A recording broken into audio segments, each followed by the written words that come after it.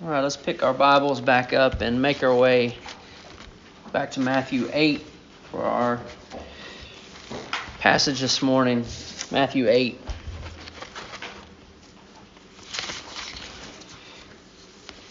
Last week we took a week off of Matthew and looked at the Catechism question and answer for June. And it is on the back of the bulletin there. It's just a reminder, what benefits do believers receive from Christ at their death? The souls of believers are at their death made perfect in holiness, praise the Lord, and do immediately pass into glory. And their bodies, being still united to Christ, do rest in their graves till the resurrection. Praise be to God for benefits of Christ in death, the hope we have in it. Well, today we look at Matthew 8, verses 5 through 13. Now, I'll just kind of give you some warning. As we go through Matthew, we're going to come to spots where it seems like there's going to be repetition. So in the first three sort of stories in Matthew 8, the first three incidences are all healings, okay? And so we can all make one big point out of all three, but there are usually some details within each account that we can pull out and learn something more about Jesus, ourselves, or in the case of this week, the kingdom of heaven. And so also when we go through the gospel, the shape of the sermon will be different usually, week by week. Sometimes we'll have 3 points, sometimes we'll have 7 points, and today we'll have no points. As we look at the text and as I study through it, just want the Lord to lead in how to best present it. And it's just going to look different week by week. And so understand that. But I've tried to, as I was working through this, I did try to think of a few headings. There's not really points. We are going to just walk through this sort of verse by verse and bring out some things. But if there are some guideposts for us, here's what they would be. The first thing we're going to focus on would be the unworthiness of the centurion. The second thing would be Christ. And the third thing would be the kingdom. So those are very vague, and there's just sort of some guideposts. So we'll look at the centurion, Christ, and the kingdom. So let's just start at verse 5 and work our way through. When he had entered Capernaum, that'd be Jesus, a centurion came forward to him. Okay, so we remember verse 5 or chapter 5, 6, and 7. Jesus is not in Capernaum, but he's on a mountain. He had crowds following him as he left Galilee and was going from town to town, and seeing that there were crowds, he went to a mountain and he started preaching. So we're assuming that that's outside of a town. And after he comes down off the mountain, after the Sermon on the Mount, at the end of Matthew 7, we see that he goes into Capernaum. Now, I want to give you a little bit about Capernaum because I think it's helpful. It was helpful for me. Capernaum is a city on the edge of the Sea of Galilee, in that region where Jesus and the disciples have been a lot in the beginning of his ministry. Jesus actually sort of claims Capernaum as his second home, his home away from home. Nazareth was his first. Well, we've already been to Nazareth if you're keeping up chronologically in the Gospels, and they didn't take too kindly to him. So he finds a place in Capernaum. He also left Nazareth because of the news of John the Baptist being arrested. And so Jesus flees from Nazareth and makes his way towards Capernaum. Capernaum is also the place where he calls most of his disciples. We'll see next week, Lord willing, that Peter's mother-in-law lives in Capernaum. And actually, archaeologists say that they discovered Peter's home in Capernaum. Matthew, the author of this gospel account, is also from Capernaum, and we'll see Jesus' interaction with him in chapter 9. But there's a couple other things about Capernaum I want you to know. One of the things that we don't really quite get from the scripture, but history helps us to see, is that Capernaum was a Roman town. It wasn't a fully established Jewish town or city. It was Roman ruled, and there was a good mixture of Roman citizens, Gentiles, and Jews. Okay, and I don't know about you, but when I think about a mixture of Roman citizens and Jews, my mind ultimately will go to conflict. But in Capernaum, that wasn't the case. And so for me, I've actually, and this is, I want to give this sort of a side warning. I think I've been influenced by extra biblical media, movies, shows that have given me the sense that Rome, Jew, bad, conflict. When that isn't always the case. Right? If you looked at the Jewish-Roman relationship within Capernaum, you understand that they actually had a good relationship. We actually see later, I think it's in Luke, that the centurion in chapter 8 here that we speak of is a Roman centurion. He's a Roman soldier. He's a Roman citizen, but he had a very good relationship with the Jews. Luke says in his account that when the centurion heard about Jesus, he sent to Jesus elders of the Jews. So the centurion had relationships with the elders of the Jews in Capernaum, and he asked that Jesus would come and heal his servant. And this is what the elders of the Jews said about the centurion. He is worthy to have you do this for him, for he loves our nation, and he is the one who built us our synagogue. So I just wanted to... There are movies and shows and all kinds of things on TV that are usually true, but sometimes they sort of create thinking in our mind that might not always be biblical. So you just have to be very careful. Be very careful. So something else about Capernaum is it was, and this is going to help us think through it in other times throughout Matthew. Capernaum was how did they call it? A Roman tax polling station. Now there's where the conflict came in. The Romans did heavily tax Israel. And that was a conflict even in Capernaum. Matthew, again, a tax collector in Capernaum, has a bad reputation, as well as all Jewish tax collectors. Okay, so enough about Capernaum, just a little bit there for you to have in the back of your mind. The centurion comes to Jesus in Capernaum. But who's this centurion? Well, all I want you to know right now is that he's a Roman officer. He's a Roman soldier.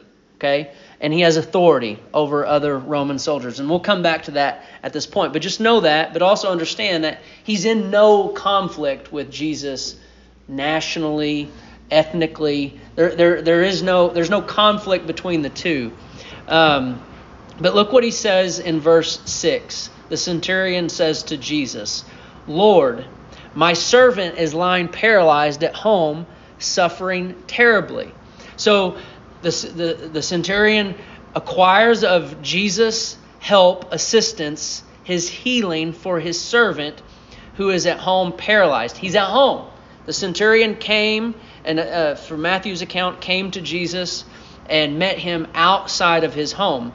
Now, when Jesus cleansed or healed the leper, Jesus touched the leopard and then spoke his healing to manifest there. But here we have Jesus away from the one who is paralyzed and suffering. Then verse 7, Jesus gives a quick response. Like, we don't even get the request or the plead of action from the He doesn't say, go and heal him, or come and heal him, or do it. He doesn't say anything. He just says, I have a servant who is lying paralyzed at home, suffering terribly. And Jesus' immediate response is, from what we have written, is, I'll do it, basically.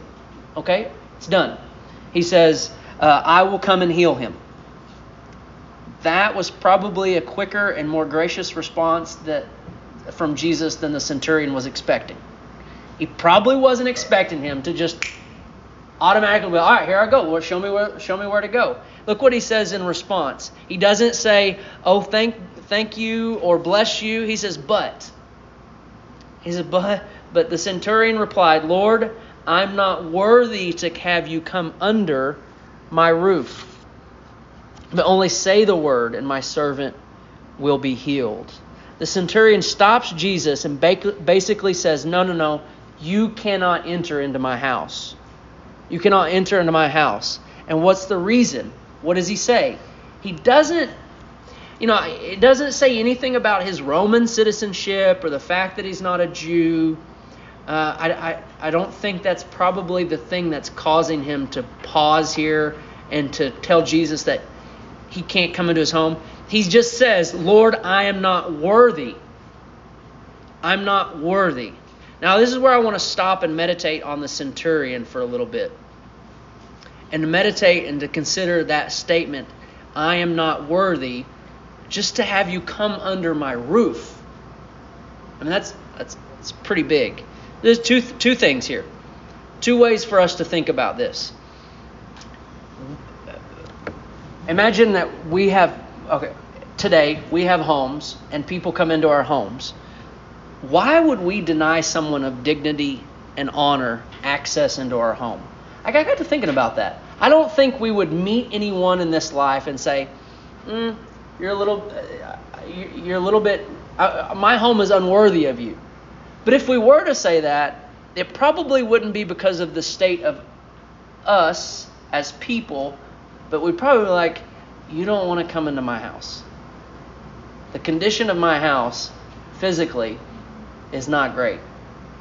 The floors are a little dirty. The dishes are backed up. We don't want people. You invited who into our house? Did you see the entryway? See, we would get caught up in the condition of our home, not the condition of our hearts, not the condition of the souls that dwell within our homes. The centurion's hesitation is not, Jesus, my home's not worthy of you. I'm not worthy of you. Therefore, don't enter my home. Think about God's words to Moses in the burning bush. Now, God's condition, His holiness, makes His presence, the place that He's at, holy. Right? What's He tell Moses? Take off your shoes. This is holy ground. Why? It's just the wilderness. Because God's presence was there. God's presence, His state, makes the place the place where He is holy. The centurion says the very opposite. My home is unworthy because that is my home, and I am unworthy. So it's opposite of God. Therefore, he says, I'm common, my home is common. He's acknowledging Jesus' holiness and says, Jesus, my home, I and my home are unworthy of your holiness. So just think about, I thought I wrote this on my phone, but it didn't get into my paper here. Bit of a practical application for this. See if I can remember it off the cuff. We get caught up in the physical conditions of our home, typically, and deny the spiritual conditions of the hearts within the home. Okay? We spend so much money and effort and time concerned about the inside and the outside of our properties. But the most important, precious things that dwell within our homes are the souls of our family. Okay? That's the most important thing. We could create a beautiful house and beautiful land, and it just be whitewashed tombs if we neglect the most precious things within our homes. Fathers, the burden is on you. Husbands, the burden is on you. That's where it begins. Okay, so the second thing we could, when considering his statement that he is unworthy, could also come from the fact that he's not deserving of Jesus to come into his home. He hasn't done anything of value or honor for Jesus who is honorable and of infinite value. He said, I'm not worthy of you. I don't deserve for you to come into my home. But here again, this is where thinking about him as a centurion comes into play.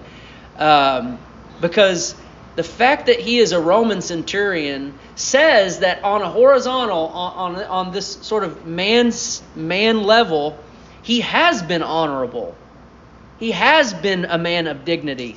I found this from the Westminster Bible Dictionary when it talks about why a Roman soldier would get promoted to the position of a centurion, which that would be one who's in command of up to 100 soldiers.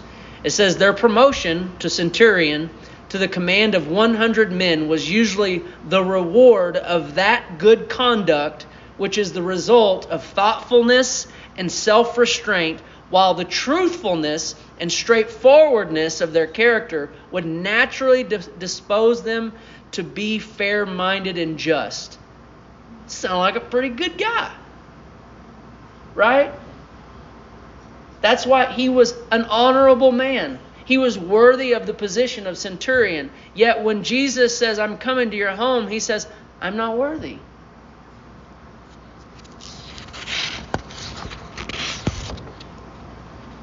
We think,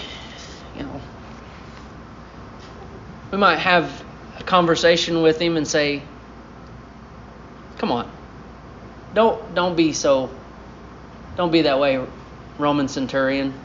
Take a little pride in what you've done and who you are. You've worked really hard. You've achieved great things. You've shown yourself to be honorable and trustworthy. Stand tall, stand proud, Roman centurion. What do you think his response would be? Maybe. But in the shadow of this man, no. I'm nothing. I'm unworthy. I am not worthy. The word he uses to describe himself, not worthy, the word worthy, is used in a way to express a measurement of sufficiency. 2 Bible illustrations to help you think through that. After the resurrection, the Jewish leaders pay off the guards to tell a lie about what happened. And it says, I think it's in Mark or Luke, it says that they paid them a large amount, is the same word for worthy, a sufficient amount to cover up the lie. Those soldiers had to put their necks out for that lie, so the Jewish leaders had to make sure to pay them a worthy amount that they would risk their lives for the sake of telling the lie. John the Baptist, when he's questioned by the Jewish leaders, are you the Christ? Are you the Messiah? He goes, no, I'm just the guy that comes before. I'm not even worthy to untie the one who's coming, his sandal straps. I'm not worthy. I'm not sufficient in the shadow of the one who is to come. Same thing for the centurion. But here's where we're going to then take one more step. What causes such a mindset? What causes a man to say, an honorable, dignified, good man, what causes him to say, I am unworthy? It's knowledge. It's knowledge. Now, what do I mean by that?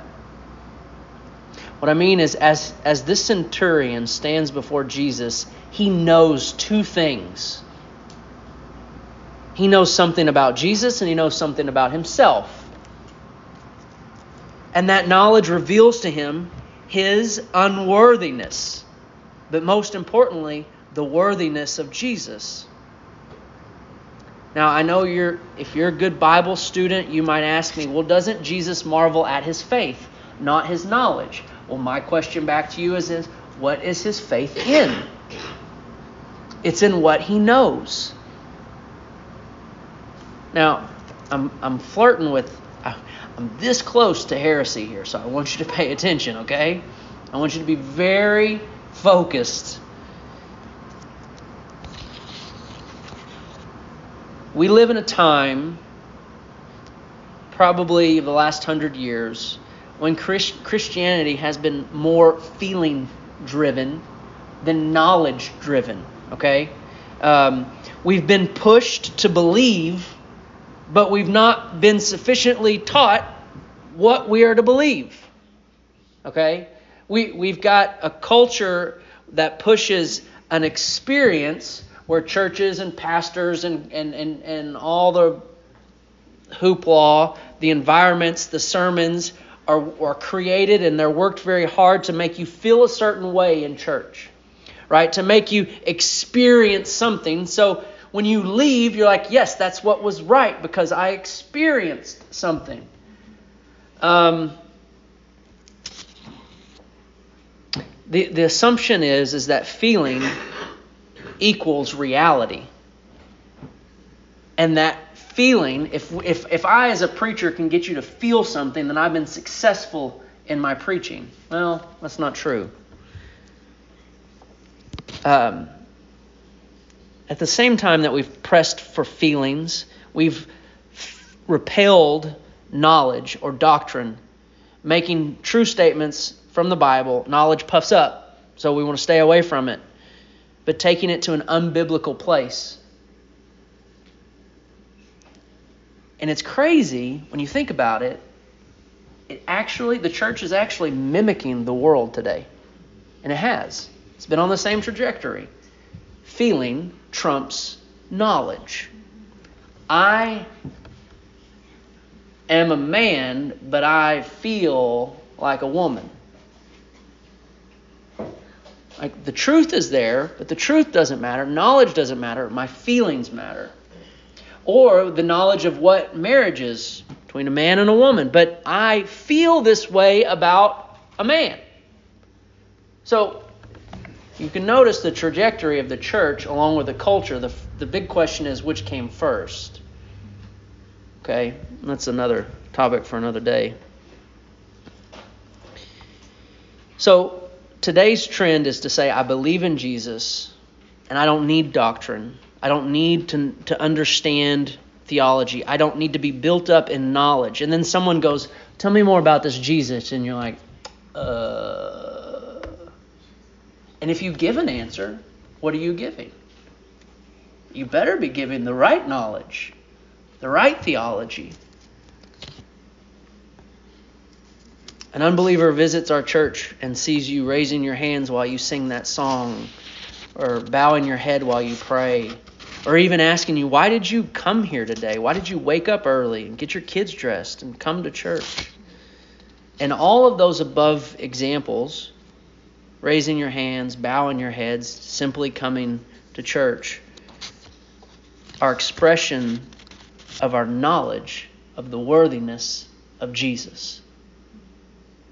Our understanding that He is worthy of our worship, of our sacrifice, of our submission, and our obedience. Why? Because we know Him.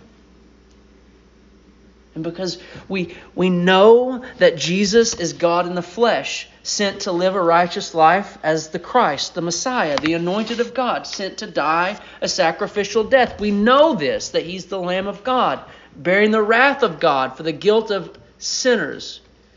We know Jesus is our only hope in this life and in death. Knowledge. Why did the centurion go to Jesus? Because he knew. He had knowledge that Jesus was his only hope. But why did the centurion tell Jesus not to come under his roof? Because he knew Jesus was not just a man like himself. He knew Jesus was more honorable, more righteous, powerful than him. Therefore, what did he do? He humbled himself before Jesus and said, you are worthy, I am not. You cannot come into my house. What he says in verse 9 helps us to see that a little bit clearer. Look at verse 9. He says, for I too am a man under authority. What does he know about Jesus? He has authority. He knows it because he just said it. I too, meaning not just you, but I too. He knows Jesus has authority, but he also knows the difference in the magnitude or the degree of that authority. Look what he says. Who does he give authority or command to? He goes, I tell a servant, I tell a man to come and go, to do this and do that. But what does he claim Jesus has authority over? He doesn't say what Jesus has authority over directly, but the whole point of the conversation tells us what he knows Jesus has authority over. And what is it? Creation. Molecules and atoms and diseases. Life and death.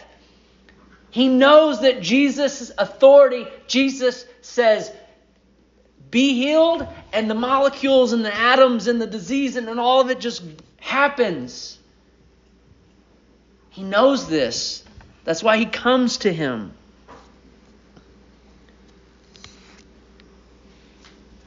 But only say the word, the centurion said to Jesus.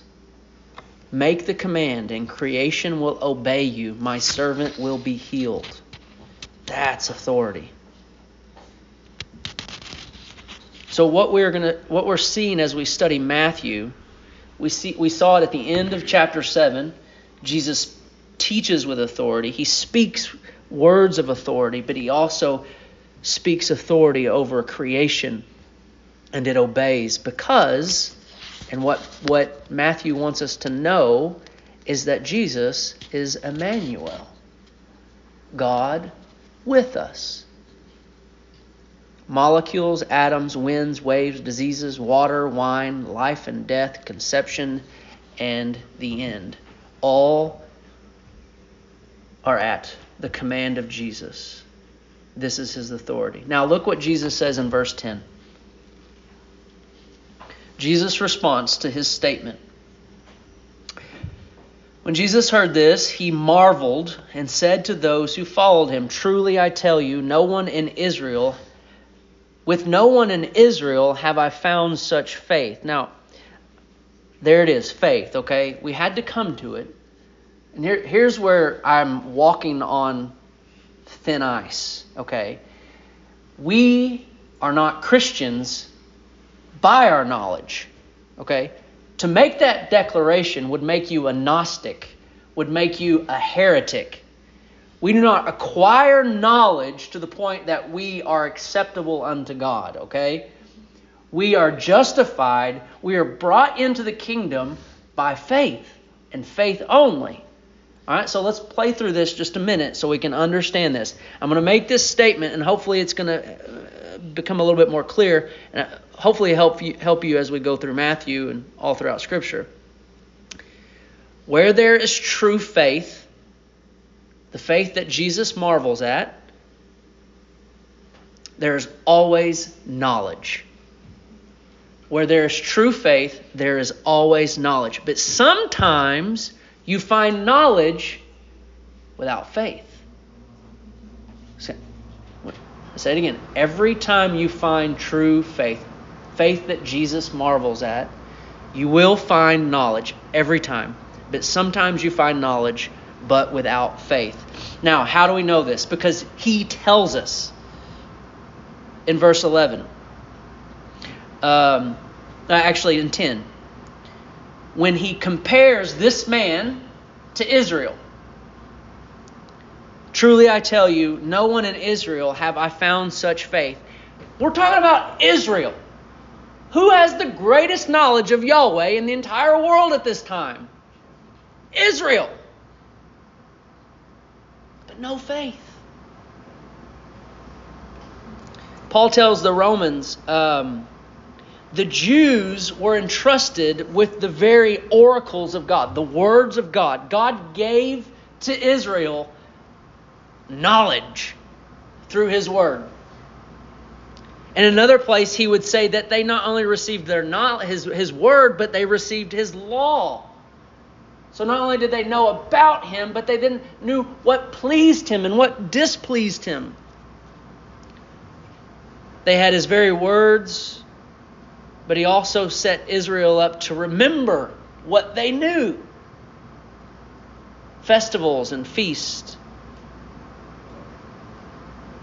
So that the knowledge of God would not leave them, but drive them to remember and believe. Israel knew they had knowledge, but they lacked faith. And that's what Jesus is pointing out. I say it again. Where there's true faith, there's always knowledge. But sometimes where there's knowledge, there's not always faith. God desires and has planned to make himself known. So when I say knowledge or knew or known, I'm trying to make the same point here. God desires to make us knowledgeable about himself. You understand? How's he done it? Through his word. With Adam, it was literally his word. And then with Israel, through Abraham. And through Moses. And then through all the prophets. And then ultimately, as Hebrews tells us, finally, he makes himself known. He's revealed himself through the spoken word of the Word made flesh, Jesus.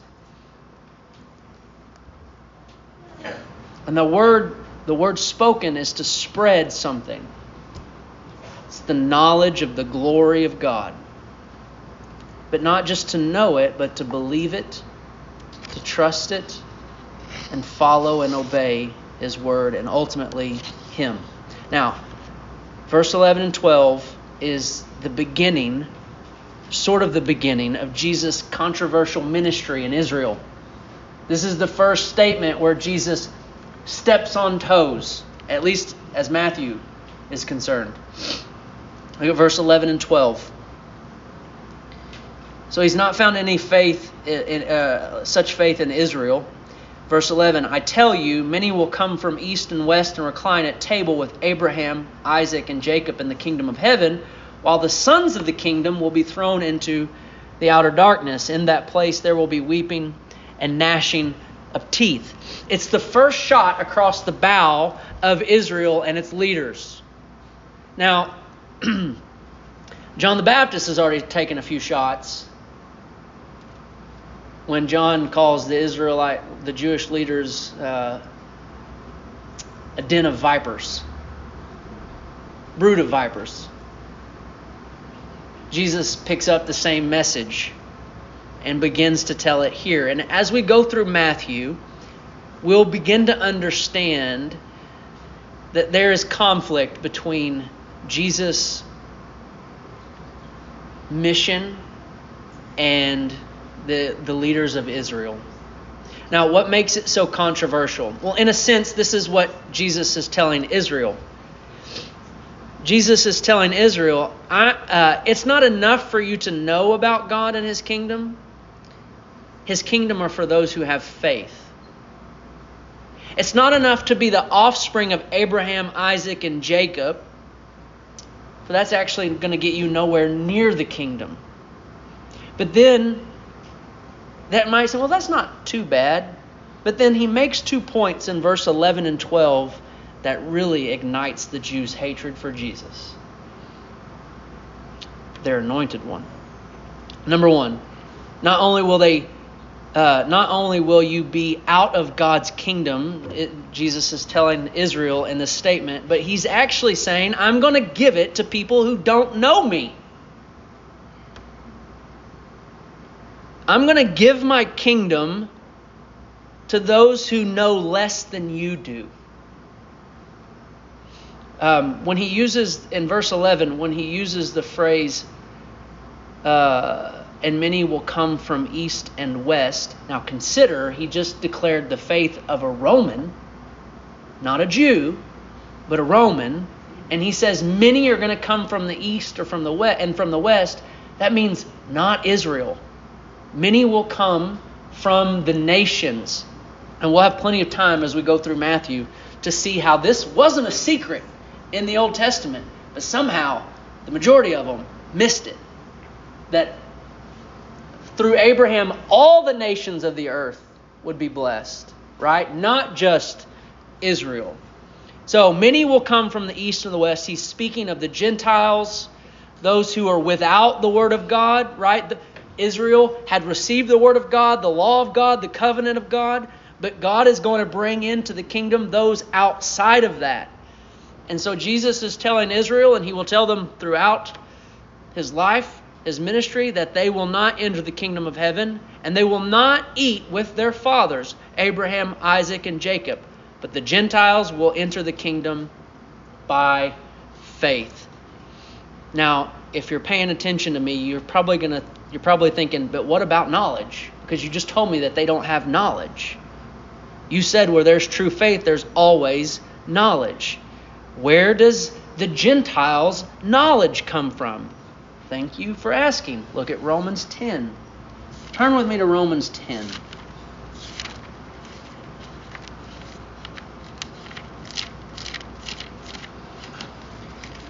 Beginning in verse 14. So God is going to bring in the Gentiles. They will have to come in by faith because that's the only way to come into the kingdom. But what about knowledge? Because we said that knowledge must always be present. Romans 10, verse 14. Now we could have started back in 9, but for the sake of time, we'll just go here. How then will they call on him in whom they have not believed? Now this is in the context of the fact that the Gentiles have now been brought in and the Jews have been left out. How then will they call on him in whom they had not believed? And how are they to believe in him in whom they have never heard? If you hadn't heard, you don't know. And how are they to hear without someone preaching? And how are they to preach unless they are sent? As it is written, how beautiful are the feet of those who preach the good news. There it is. There it is. That's how the Gentiles are going to believe in what they know. Because the preaching of the gospel is going to take the knowledge to them. Look what he says. Verse 16. But they have not all obeyed the gospel. Who would that be? Israel. For Isaiah says, Lord, who has believed what he has heard from us? Verse 17. So faith comes from hearing, and hearing through the word of Christ. But I ask, have they not heard? Indeed they have. For, quote, this is a quote from Psalm 19. Their voice has gone out to all the earth, and their words to the ends of the world, from east to west. But I ask, did Israel not understand? First, Moses says, and then a quote from Deuteronomy, I will make you jealous. Who's you? Israel. God. I will make you jealous of those who are not a nation. With a foolish nation, I will make you angry. Then Isaiah is so bold to say, and then quotes Isaiah 65, I have been found to know, right? If you find, you know. I have been found by those who did not seek me. I have shown myself, revealed myself, made known myself to those who did not ask for me. That set the Jews on fire. Even though it was in their scriptures. Now, what was the second thing that he said? Go back to Matthew 8. He said one more thing. Not only was he devastating the Jews because they were not to receive their kingdom, and then people who knew less about God were going to receive their kingdom. Not only will you not sit with your fathers, but the Gentiles will come in and dine. Verse 12, while the sons of the kingdom will be thrown into the outer darkness. In that place there will be weeping and gnashing of teeth. He just stole the kingdom from them and threw them into hell. How mad does it make them? They kill him.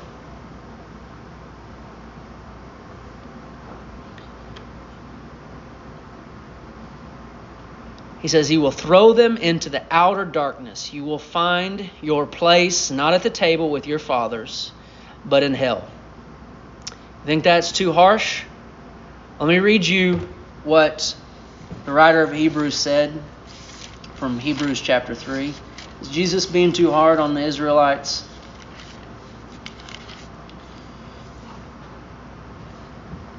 The writer of Hebrews in recalling the Israelites in the wilderness. And if you're following along, it's Hebrews 3 verse 16. For who were those who heard and yet rebelled? Was it not all of those who left Egypt led by Moses? What did they have? They had knowledge. The Israelites in the wilderness had so much knowledge of God. They had saw His works. They had saw His glory in Egypt. They saw the Red Sea part. They saw the food fall from the sky. They saw the water come out of the rock. Oh, they had knowledge of God. And with whom was He provoked for 40 years? Was it not those who sinned, whose bodies fell in the wilderness? And to whom did He swear that they would not enter His rest, a.k.a. His kingdom? Now, to them at that time, that was Canaan.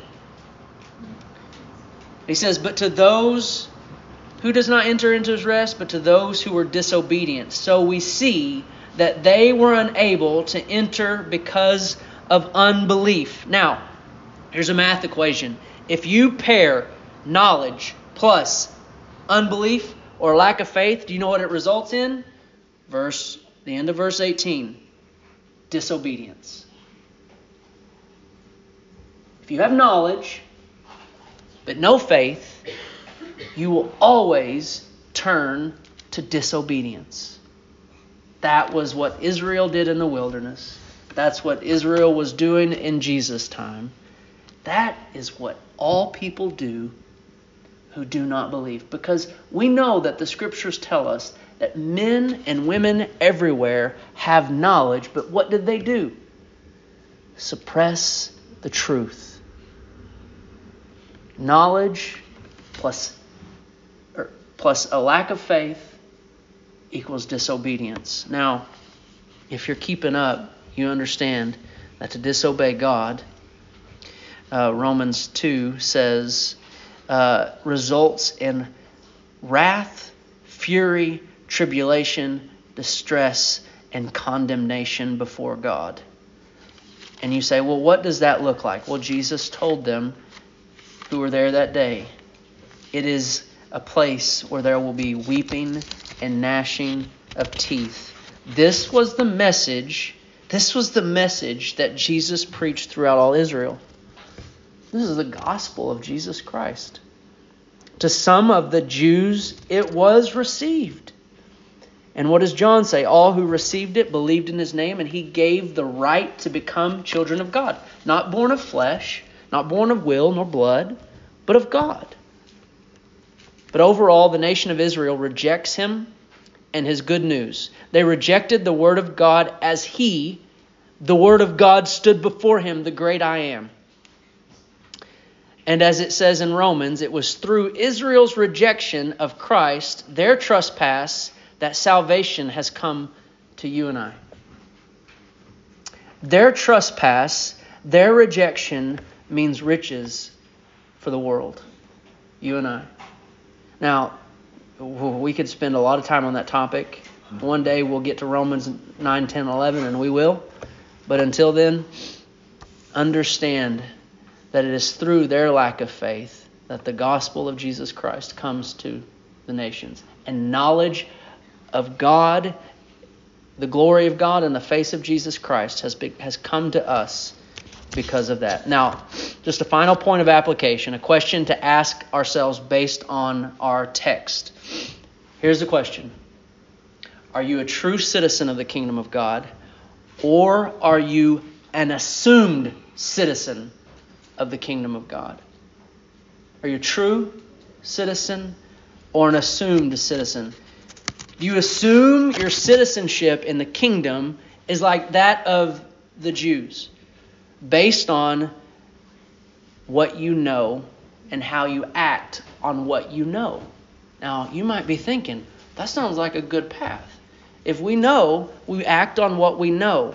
Well, that's exactly what Israel did. They acted on what they knew, their works. They knew what God wanted, and so they did it. They didn't believe God. They just did what they knew they're supposed to do. Now, that's kind of weird, right? Are you an assumed citizen of the kingdom of God and you know about God, you know Jesus, and so you go to church, you pray, you're kind to others, you come to the table, like you know and you do, but you don't have faith. And so you're assuming that based on what you know and then what you do because of what you know, you're going to sit at the table. Well, your place is in the darkness. That's something to consider and dwell on. True citizens of the kingdom of God have experienced. See, experience and feelings aren't wrong. They're not bad. Because we must experience a divine act of God's grace of being given the knowledge that brings forth not works, but faith. The gospel has revealed to true citizens the glory of God. Have you seen Niagara Falls? I'm not. Have you seen its glory? I would imagine it is so glorious. What about, I can't think of it, the big hole in the Grand Canyon. Have you seen it and its glory? I haven't. So I can speak about it, but I can't confess the glory of the Grand Canyon. When, by a divine act of God's grace in revealing himself to you through the face of Jesus Christ, you see his glory. And you don't do, you believe. You trust. And from that faith, you do. Don't assume your salvation because of your knowledge and because of the work you do based on that knowledge. Be like the centurion who knew of his unworthiness before Jesus. He had no hope apart from Jesus. He submitted himself to this authority of Jesus. Be like the centurion and trust in Jesus. Let's look at verse 13. Look at the end. And to the centurion, Jesus said, "Go, let it be done as you And to the centurion, Jesus said, "Go, let it be done for you as you have believed." And the servant was healed at that very moment. So today, may we go believing. May we go by faith in him who has all authority in heaven and on earth. And by his wounds, we are healed. Let's pray.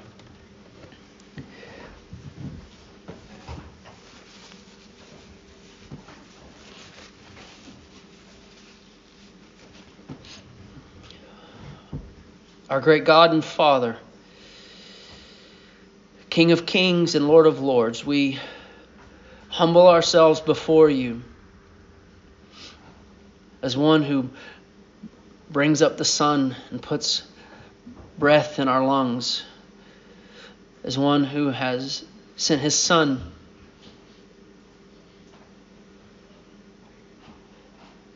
to save us from our sin, to save us from unbelief, to bring us into your eternal kingdom. May we not be deceived by our knowledge, but be transformed by the knowledge of the glory of God in the face of Jesus Christ. And give us faith. Faith to live by, to walk by. For Christ's sake, we pray this. Amen. Amen. Now let's turn to 133 in the black hymnal. All glory be to Christ. Let's stand and sing and exalt. Focus our worship as we conclude our service.